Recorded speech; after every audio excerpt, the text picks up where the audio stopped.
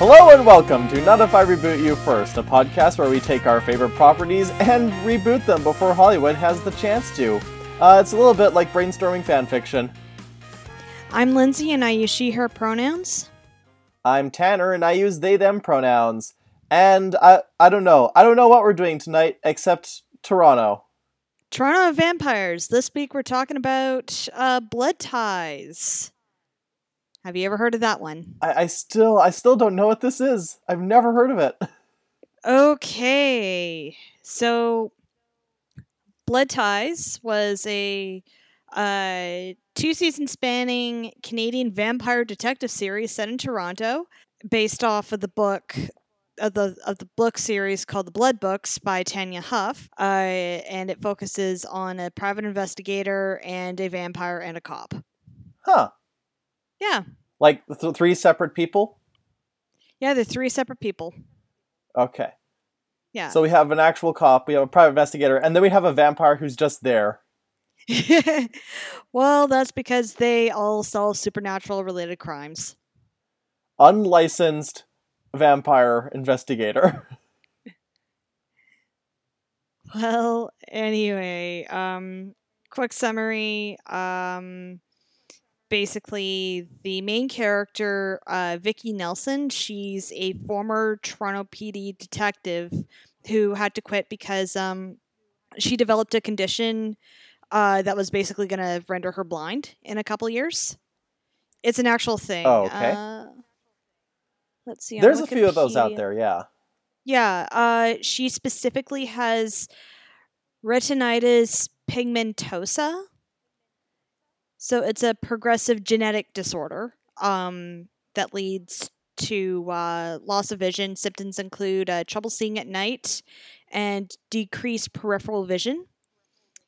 So yeah, like after a while she wouldn't be able to see. And that's kind of bad if you don't have proper peripheral vision. Yeah. Like, mine's pretty shot, but I can still, like, see movement. Mm-hmm. Anyway, the vampire is a guy named Henry Fitzroy, who is, he moonlights as a writer of, I think under Henry Fitzroy, he writes graphic novels, and under Elizabeth Fitzroy, he writes romance novels. Like, what kind of romance novels? Bodice rippers? I think so. Oh, he doesn't good. really say what exactly he does, but, like, it fits because he's actually the vampiric illegitimate son of Henry VIII. Huh. Yeah, so Henry Fitzroy was a real person. Just let me bring him Was he a up. real vampire? He wasn't a vampire as far as we know, mostly because he died at 17 from tuberculosis. Anyway, Henry Fitzroy, Allegedly. the Duke of Richmond in Somerset, born June 15th, 1519, died July 23rd, 1536. He was the son of Henry VIII and his then mistress Elizabeth Blount, who's also called Betsy Blount, or Bessie Blount. He was the only acknowledged illegitimate child of Henry because at the time, like, he was born after Mary, the future Mary the First, and the future Elizabeth the First. So, as a reminder, you're the history major, I'm the English major, so I don't have an inherent knowledge of the French nobility. English. But, oh, right, English nobility. Wasn't there a French Henry? Yeah, there were 4 French Henrys. Okay. The last one was assassinated because he was a Protestant, even though he had converted to Catholicism, so that he could be king of France, because France is weird. Then, now, didn't one of them become a king of England as well, but then they started numbering with the English Henrys instead of the French Henrys, or am I confusing two completely separate kingdoms and names? Oh, well, the first French Henry was also the 5th English Henry. So Henry V, who would be Henry VIII's great-grandfather on his paternal grandmother's side. No, great-great-grandfather, I think. No, he wouldn't. They would just be cousins. because Edmund Tudor was the son of Catherine of Valois and her secret relationship with Owen Tudor. And she was married to Henry V. Yeah, there's a lot of Henrys. Anyway, at some I'm just point, surprised the fact that you have all of this off the top of your head. You did not Google a single thing in this conversation. Well, I had to quickly Google Henry Fitzroy just to get like his birth date and his death date. Right. Okay, so anyway, Henry Fitzroy, at one point he was turned into a vampire, probably around 17. And tuberculosis does have a history of being associated with vampirism because, you cough up blood. Yeah. And at least in North America, specifically New England, there was a couple of vampire scares in the 1800s. And they tended to coincide with outbreaks of TB. That makes sense. Yeah. So this Henry becomes a vampire at some point. He ends up in Canada. He's been all over the place. He knows everybody, basically. One of the obvious tropes in this series is Beethoven was a space alien. Was a space alien spy. Was he actually, or? I don't know about Beethoven. Were there aliens in this vampire show? There are extra-dimensional beings in the spin-off series. It's got a spin-off too, dang. Yeah. Well, not like a spin-off TV series that's been in development hell for a long-ass time. But in the spin-off books trilogy, they talk about another dimension where magic developed ahead of science. So, I haven't read those books, but it kind of comes off like how in Full Metal Alchemist, alchemy developed before science. Yeah. Yeah. So, and the cop is just like Vicky's ex-boyfriend and a police detective. He is very much the straight man to all of this because Vicky, she gets in deep with the supernatural when she starts out her paranormal stuff. She witnesses a murder, but she's not entirely sure what she sees because, of course, she's going blind. And she saw it at night too, so she's losing her night vision first. And yes, humans don't have that great of night vision, but you could still walk around in the middle of the night, and as long as you don't accidentally turn on a light, you can still see stuff somewhat. Exactly, yeah. Yeah.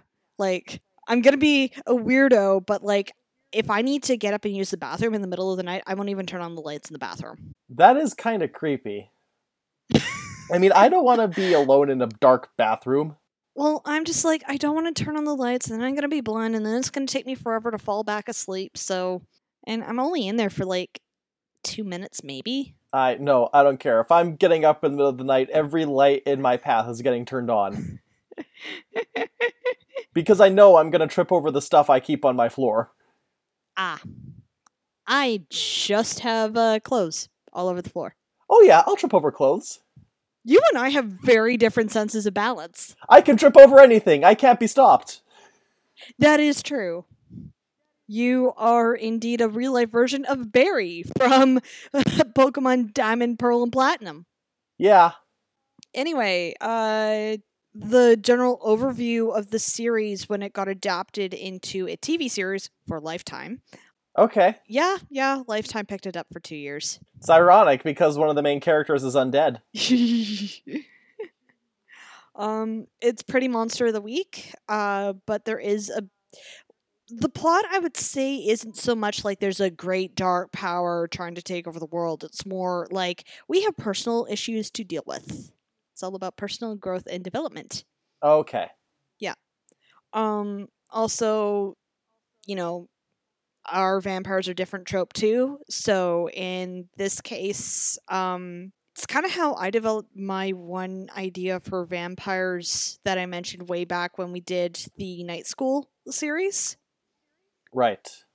So, quick overview about my idea was that, they have to have blood because otherwise they turn into ghouls and, they get older and they kind of lose their abilities and all that. In Blood Ties, the best way I can describe vampire behavior is that they're kind of like tigers or like big cats. Okay. Oh, okay. So, except for lions, most big cats are fairly solitary, though they're okay with interacting with other cats that they know. mostly like their own family. And they tend to have territory that they're pretty defensive of. Territory varies in size, related to density and how many humans are in the area. Okay. So in Tanya House Vampires, they are fairly territorial. So basically, Henry is like the only vampire in Toronto, and he kind of likes to keep other vampires out, partially because he's fairly protective of wherever he lives, partially because he doesn't like other vampires on his turf. These are my people to suck blood from. Get the fuck out. Find your own place. So, for all of Toronto's pretty huge. You'd think there'd be room for a few vampires in there. Yeah, I guess because, you don't want to be crowded with too many vampires, like in Vampire the Masquerade, where it's just vampires for days. Yeah, you can't swing a stake without hitting a few. Yeah. So, like, the big difference, I think, because I've read a lot of vampire fiction, and I think because of the influence of Vampire the Masquerade, most people tend to go towards vampires being very social. Like, they have their clans, or a coven. In the Parasol Protectorate, vampires are like beehives, where you have a queen vampire and her drones. And they make honey? It's weird, and I also think it's implied that the queen doesn't have to be female. Yas, girl. And that's kind of become the rule when you write your vampires. They tend to have like very hierarchical, very like you have the progenitor and their children, or their coven, or however they structure their society. Whereas I kind of like the idea of like a solitary predator. Or like they're kind of okay with other vampires in their area. I would imagine that in real life, like if you're in a more densely populated area, like say, Toronto, you would probably have like at least a handful of vampires, but like one would be for downtown Toronto, one would be for Markham, one would be for... Wait, no, Markham isn't in the area. Well, one would be for, like, one of the neighborhoods. Another would be for a different suburb. And they would try to, like, kind of keep out of each other's way. Yeah, like, that makes sense. If it was a really small town, like... You would have one, and they would also cover a bigger geographical area. Yeah, exactly. But yeah, if it's a really big place like Toronto, where there's a lot more population density, you can definitely get several vampires in there. And they would know all the borders of each other's territories, and if they're going into other people's territories, they'd have to like meet and greet and understand like, hey, I'm not hunting, I'm just passing. Listen, I have to go through this on my commute. Look, I'm gonna be late for work if I don't take this one line. I'm sorry I'm disturbing your shit, okay? If I may bring in Twilight for a moment. Okay. Well, it was when you think about Twilight and the absolute minimum that Stephenie Meyer put into the vampire mythology there, yeah, it's kind of a middle between what you're talking about and the usual kind of like true blood aristocracy kind of thing that we see quite often. Yeah, where you definitely had the clans, but the clans were essentially family units, and they had their own territory. And if other groups were passing through, like, they would meet and be civil, but they also made it clear, this is our area. You're not staying here. Like, have some fun, play some baseball, and be on your way. Yeah.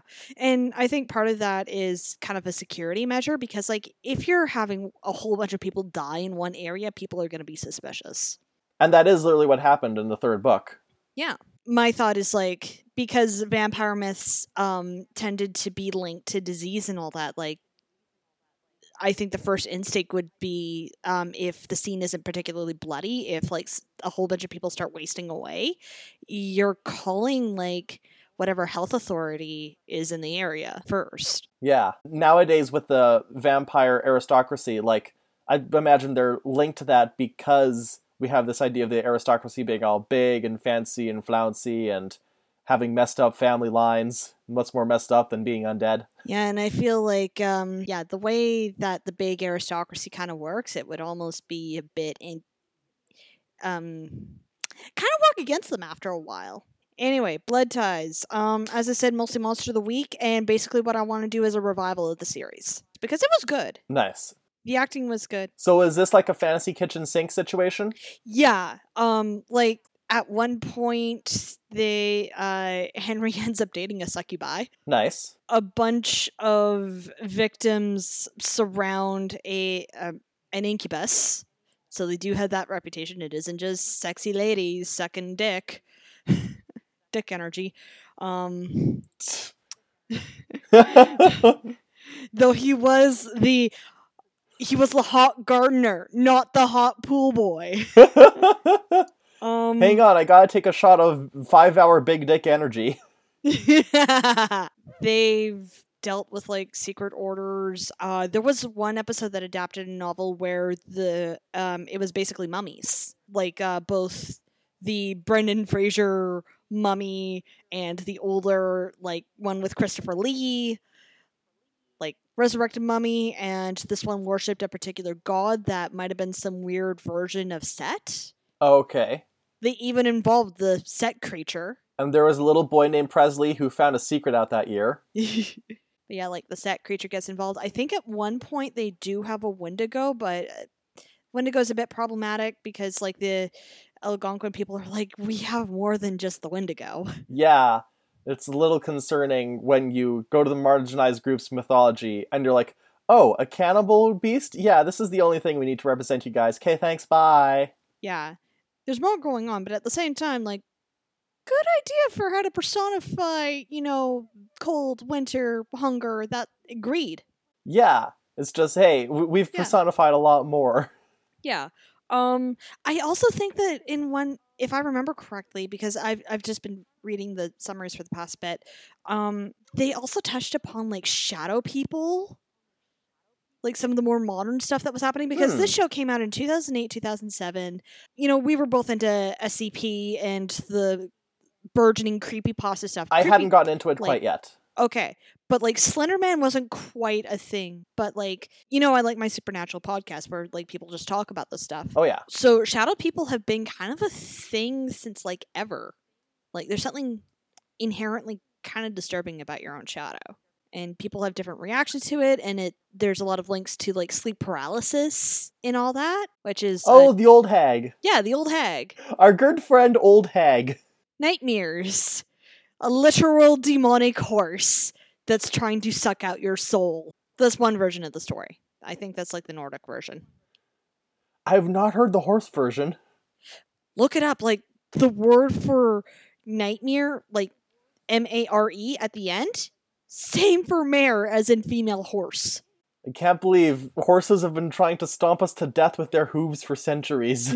Henry just inherently distrusts horses because he believes they are all supernatural demons. You mentioned Slender Man, and Slender Man is actually in the public domain, so we could just have Slender Man show up. We could probably do a better job than that really bad horror movie that came out a couple of years ago. Yeah, it wasn't even that long ago. I'm pretty sure it was last year, and it had nothing to do with the actual Slender Man-ness. Mythos. And then, if we hint at the interdimensional stuff early on enough, we could get in stuff like Indrid Cold and Mothman.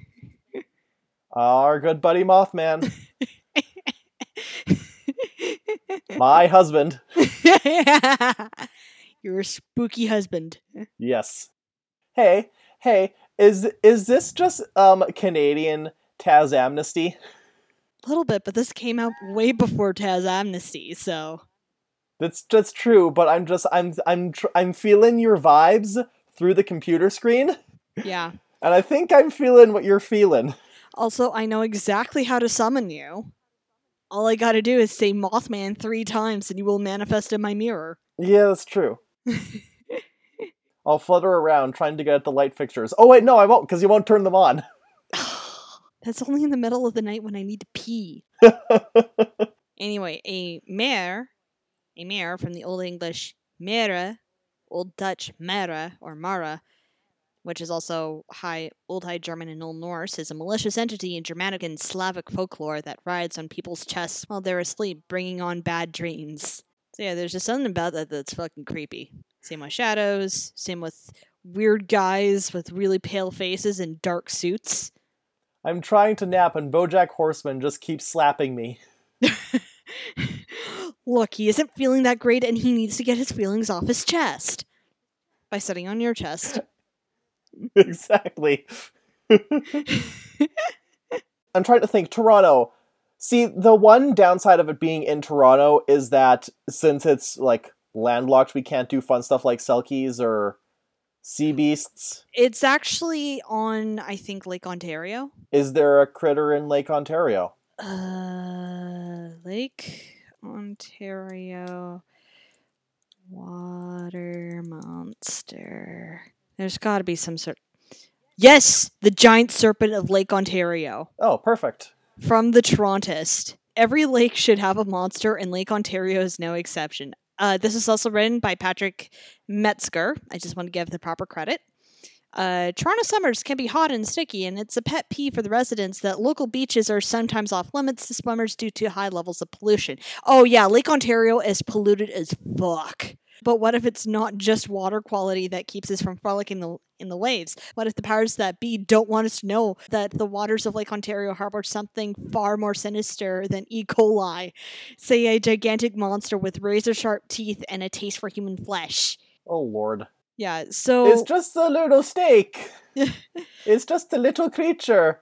Centuries ago, Seneca legends told of a huge beast called the, I'm going to butcher this, Gasiandaitha that inhabited the depths of the lake.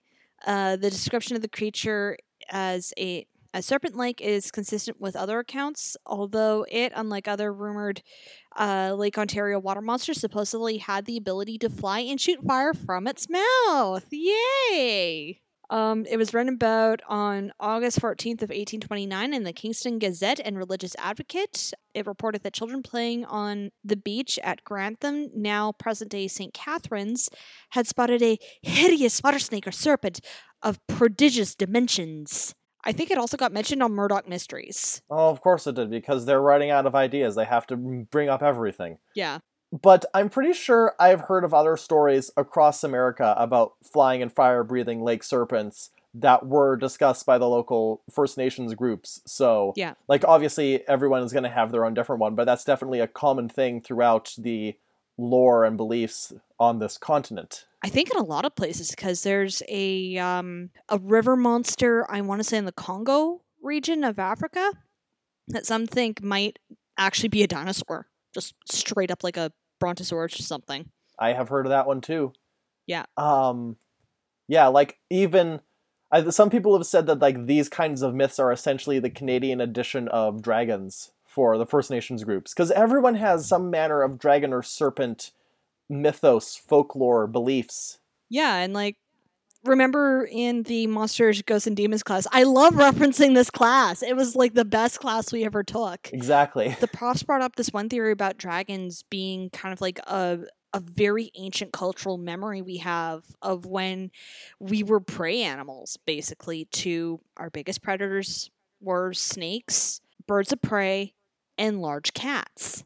And dinosaurs. Take that, science.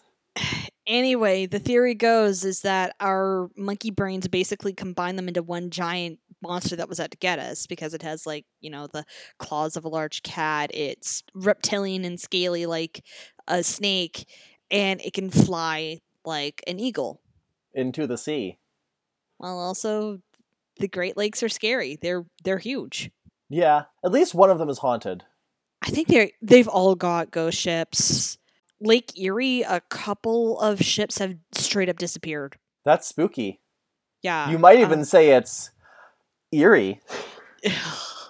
Yo, what did you expect when you named it that? Yeah, that's true. And of course, there's like Ogopogo out west. But like that we'd have to save Ogopogo for I don't know, a vacation episode. Well, in the sequel series, they also head out to Vancouver, so... Okay, there you go. Yeah. And I like me Vancouver. I do honestly prefer Victoria a bit more because, you know, it's kind of got that more rustic feeling, that older Victorian feeling, because it's old as fuck by, like, Canadian standards when it comes to colonial settlements. But, like, and I'm pretty sure way more ghosts. Way more. But yeah, like, Vancouver's pretty cool. Like, speaking of ghosts and going back to the lakes, I definitely read a story where a kid was almost dragged to the bottom of one of the Great Lakes by skeletons. I wouldn't be surprised. Again, those lakes have to have something in them. What if the Toronto Lake Serpent is fighting off an army of skeletons and our power trio has to help it? Yes. And also, the power trio does deal with zombies, but not in the usual Walking Dead manner. They're a bit more in line with Voodoo on zombies, which, okay, that's another potential source of problematic stuff, but at the same time, like, we haven't seen voodoo zombies in a long time. And zombies are an actual thing, and, like, there's stereotypes about zombies in voodoo, but there are actual zombies in voodoo practices. Yeah. So as long as we get someone on site who can, like, proofread stuff and sensitivity read and make sure that everything is up to snuff, then we can do it. And hey, it's not yet another zombie plague of slow-moving, rotting corpses. I mean, if we want to do something different, we can have them encounter a lich. Yes. Good old Slavic-styled lich. Yep. I'm also... What was it? Okay, so again, with the serpent, when you're reading that article and the guy talked about how the powers that be are trying to cover it up, what if there's, like, some kind of burgeoning Men in Black style group that's trying to just cover everything up in Toronto, but they're hilariously incompetent and our main characters are the only ones actually getting stuff done? Oh my god. We could totally, like, make this a bit of a period piece and set it during the Rob Ford years. Oh gosh, that would be a period piece in a few years. Yeah. Oh. Is Rob Ford a lich? His main source of power is crack cocaine. Or money. They all got money. Yeah, those are both options. Yeah. He's got his soul hidden in, like, one $100 bill that's hidden in a stack of $100 bills. Ah, that bastard. Maybe also attach a curse to the, or some sort of magical properties to the Stanley Cup, because guess what's also in Toronto? The Hockey Hall of Fame. Nice. Okay, what would the Stanley Cup's magic powers do? Is it secretly the Grail, or is that too obvious? Maybe they're like, it can't be the Grail. That's way too obvious. Oh no, it actually is the Grail. The hockey players are right when it comes to being superstitious about it. I'm trying to think of other famous cups. So apparently, NHL players aren't allowed to touch the, or at least they say that they're not supposed to touch the Stanley Cup until they actually win it. You can stand beside it, you can take pictures of it, but you can't touch it. And you're definitely not supposed to hoist it until you actually win it. I mean, there's so much ceremony around it. We could say that, like, it just became... Like, the Stanley Cup isn't secretly another magical item. The Stanley Cup has become magical item through all of the ritual around it. Oh, which also ties into the Mummy episode, because the way that this Mummy's personal god works is that he believed in it so hard, it became real. And then the power trio, as they came to investigate it and start to think about it and start to believe that it was real, the god gained more power from that. So because everyone believes in the power of the Stanley Cup, at some point the spirit of the Stanley Cup manifests. As a hockey player. Yeah. But yeah, like, I can totally see, like, different bits of sports paraphernalia having power, or, like, the belief in a sports curse, like how the Cubs didn't win a World Series for over 100 years because of the whole GOAT thing. Or for Boston, the curse of the Bambino. Babe Ruth got traded to the Yankees, and he's like, fuck this place, and they didn't win for 82 years. Take that, science. Belief. Okay, we've talked a lot about Monster of the Week stuff. Let's learn more about the characters. Because you said it really is more about their kind of interactions than any kind of overarching darkness. Yeah, which I do appreciate a series like that, because a lot of these occult mystery series tend to eventually have, like, the big, we have to say, the world plot. Just gonna say that right now. Supernatural was really bad for that. Yeah. But also, like, Supernatural was kind of designed for that. Same with Buffy. They weren't trying to force it into a certain thing necessarily. Yeah.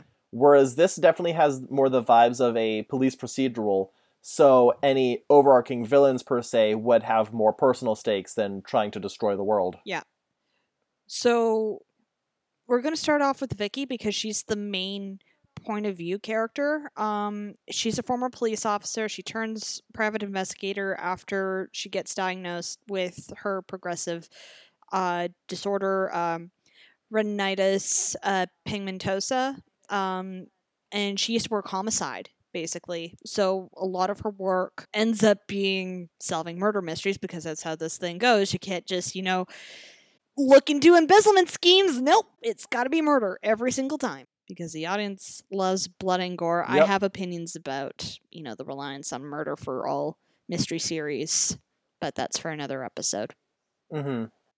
So prior to her leaving, Toronto PD was involved with Detective Mike Salucci, and he wanted her to stay and, try and make her physical situation work, but she's like, no, I gotta go. I don't want to, it's time. And then she witnesses the whole murder thing. That's how she comes across Henry Fitzroy, because people are like, oh, well, this Henry Fitzroy guy, he's kind of weird and he kind of knows everything.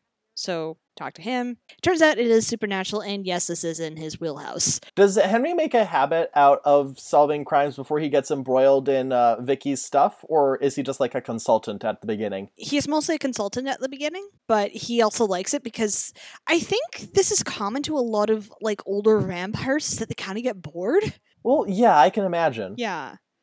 And I'm not saying like he just does this out of sheer need for stimulation, but like I got that was a big part of it. And also because, like, as I said earlier, he is protective of wherever he's living. He wants the city to be safe because it also makes his life easier. So anyway, she meets Henry Fitzroy. He starts assisting her.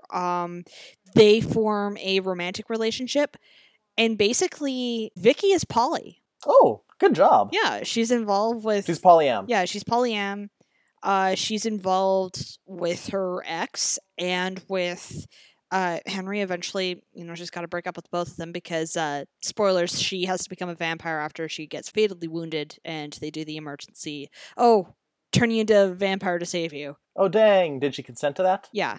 Okay, good. But as I said earlier, with this sort of vampire behavior, having long-term relationships is kind of complicated, especially with another vampire. So you'd think it'd be a little easier because both vamps are immortal now. But as I said, they're territorial. Okay. So Henry had a relationship with the vampire woman who turned him into a vampire, and like at first, like basically you spend about like a year or two learning from your progenitor on how to be a vampire, how you hunt, how you conceal yourself, all that sort of stuff, all the things that you need to know.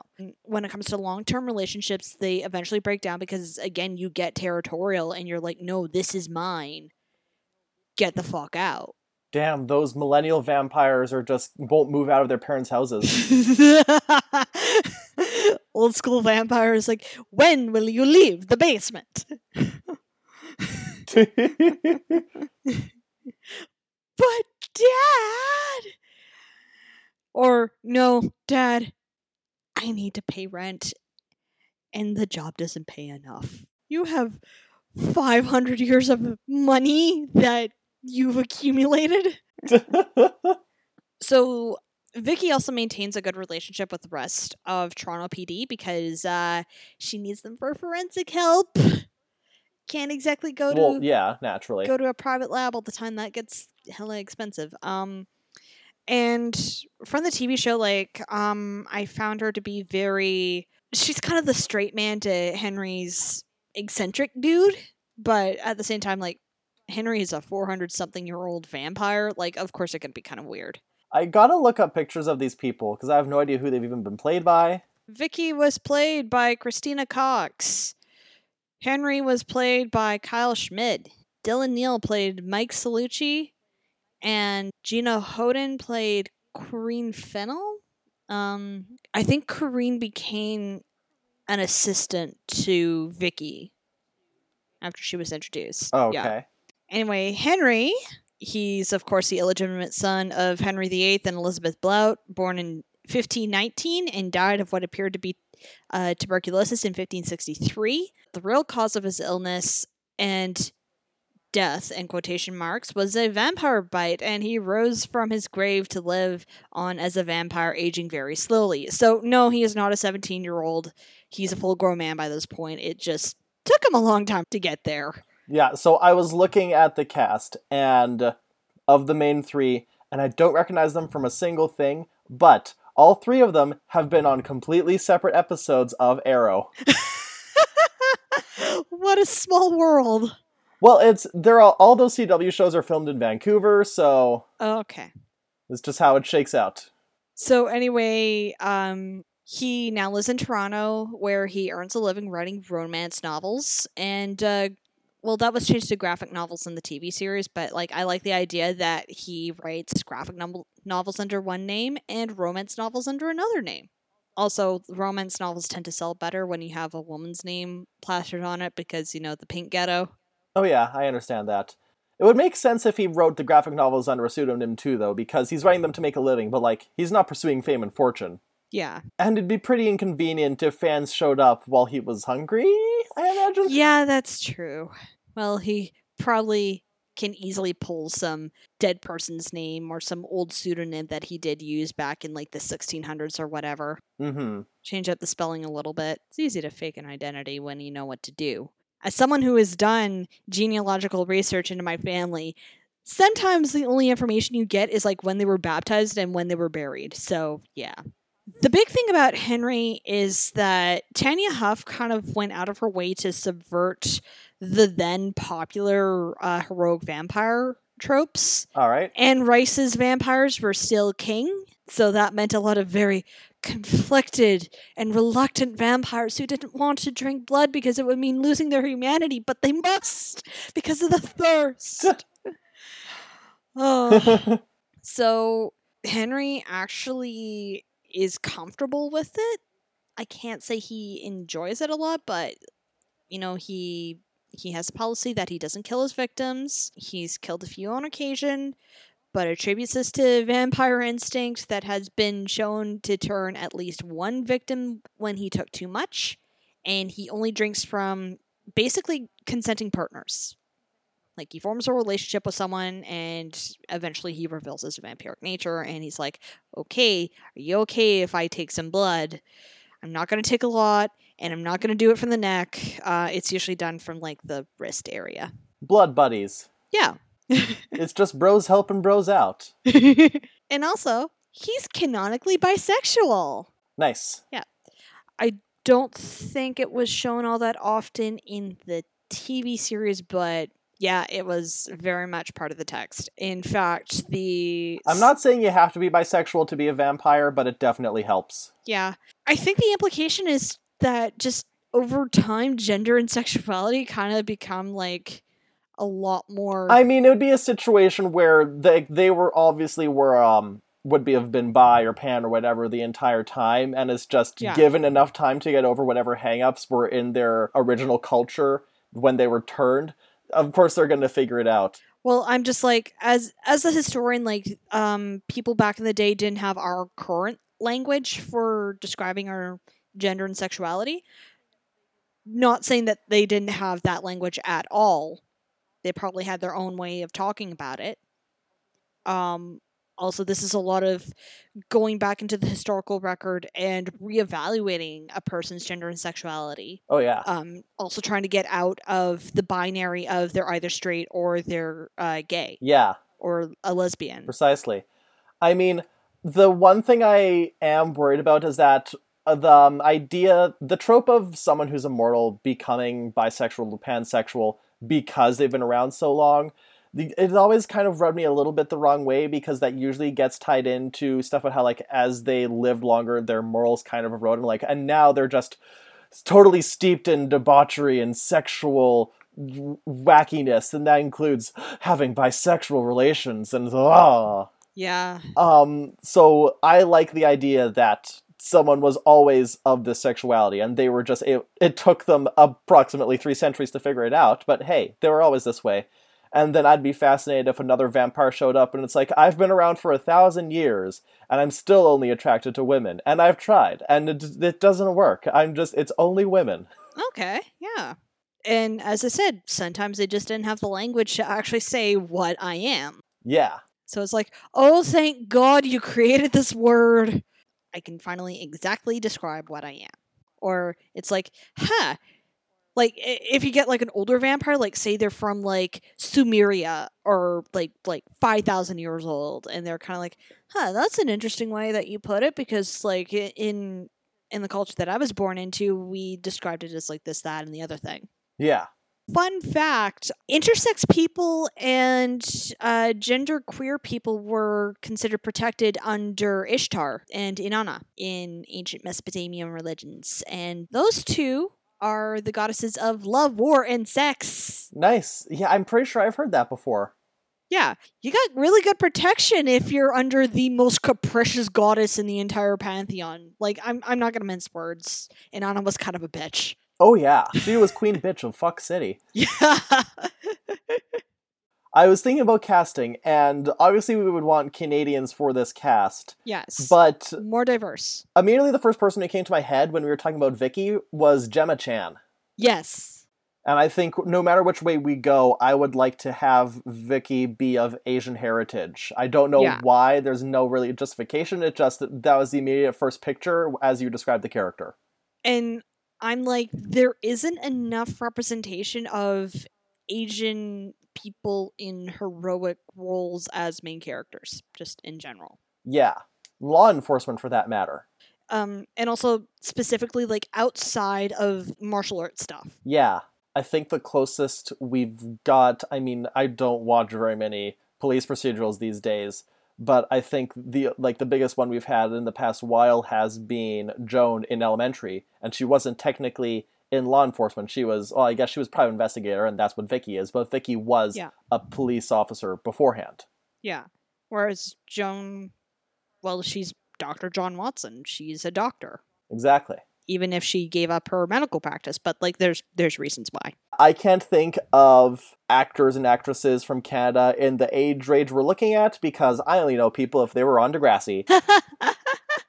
There's probably a couple from like the first few seasons of Next Generation who might fit the bill. Oh, perhaps. What if Alan Hocko was Henry? That might work. The thing about the Tudors, though, is that they have a super strong redhead gene. Okay. Yeah. That's something I would like to keep, actually. Okay. Because, like, it screams, oh, yeah, you are Henry VIII's son. Unfortunately, in a lot of period dramas that focus on the Tudor era, they tend to just get actors and actresses who, yeah, they can act and all that, but, like, Catherine the Great is always very Hispanic. Okay. Yes, she's very Hispanic looking because she is Hispanic, but she's European Hispanic. Her mom had fucking blonde hair. And her family was full of blondes and redheads. Almost to the detriment of their family because they started, like, uncle-niece marriages all the time. Henry VIII's mom was a noted blonde, same as her mother and her father. Basically, there's pictures of all these people, and a large amount of them have shockingly red hair or shockingly blonde hair. And Arthur Darvill is technically a redhead, according to an IMDb list I stumbled upon. Okay, so tell him to get whatever dye is in his hair out, if that's doable. I mean, I think his redheaded gene is not as strong as... Yeah. Like, the last time I saw a redheaded actor play Henry VIII, it was Damian Lewis in Wolf Hall. To the point that people commented on, like, oh, we finally have a redhead playing Henry, the most famous redheaded monarch aside from his daughter Elizabeth. Because after them, the royals have been, like, perpetual brunettes with the occasional blonde. Yeah. Yeah. Sorry for Lindsay's historical inaccuracy rant, but that does piss me off that the most famous redheaded royal family of all time is often portrayed by brunettes. No, that's fine. So I guess Henry would be an English actor. Doesn't necessarily have to be Canadian. Yeah, like, Kyle Schmidt didn't bother with an accent, and I would honestly leave that up to the actor in particular, because the English accent has changed significantly since the 1500s, so... That's also a valid point. Like, maybe a compromise could be, like, you know, that old-timey English accent that people used in, like, the the 40s and 50s, like a Katharine Hepburn, sort of fancy-sounding American accent where you're really enunciating all of your words. Vaguely British, but you still pronounce things rather American-like. Very quickly, too. Very clipped. Yeah. I mean, we can search for actors till the cows come home. I feel like for what the kind of people we're looking for, we're gonna get medium clout at best. I see this being a Starz production. Yeah, it would be. I think we're shooting for Starz, more than likely going to be on Space. I hate to say it because I would like to pitch this to HBO simply because they got money for the stuff, but like we could also get tax breaks from Toronto. I mean, Space has decent money too. Yeah. And you know, I like when a genre show doesn't have the best special effects. Yeah. I like it when they're just passable enough. And it's like, look, we're not looking for anything special. We just need like a shadow demon once in a while. Yeah. Like, I want this to look just as good as the show that was made in 2008. Yes. I don't need a high definition Mothman, but that would be nice if you could do it.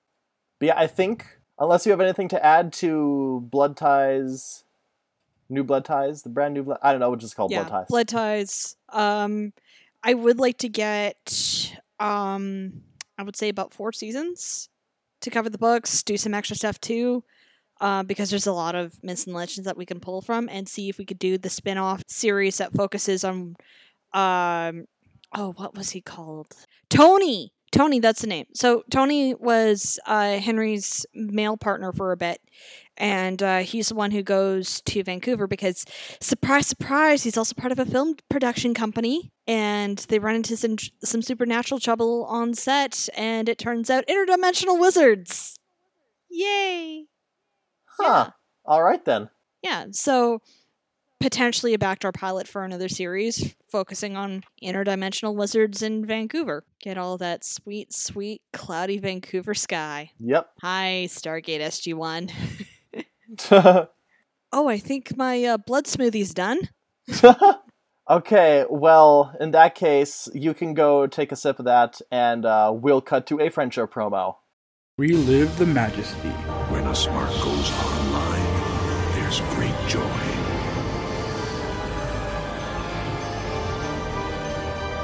When one's extinguished, the universe weeps. The comedy. It's like I always say, we're all gonna die. I know, shut up, Red. The terror. Yes. The drama. Tell my tale to those who ask. Tell it truly. The evil deeds, along with the good. And let me be judged accordingly. Come join your hosts Daoud and James as they dive through the archives of the maximal exploration vessel Axelon and rediscover the series that brought the Transformers back to the 90s. Beast Wars! The Axelon Archive, available wherever you find podcasts.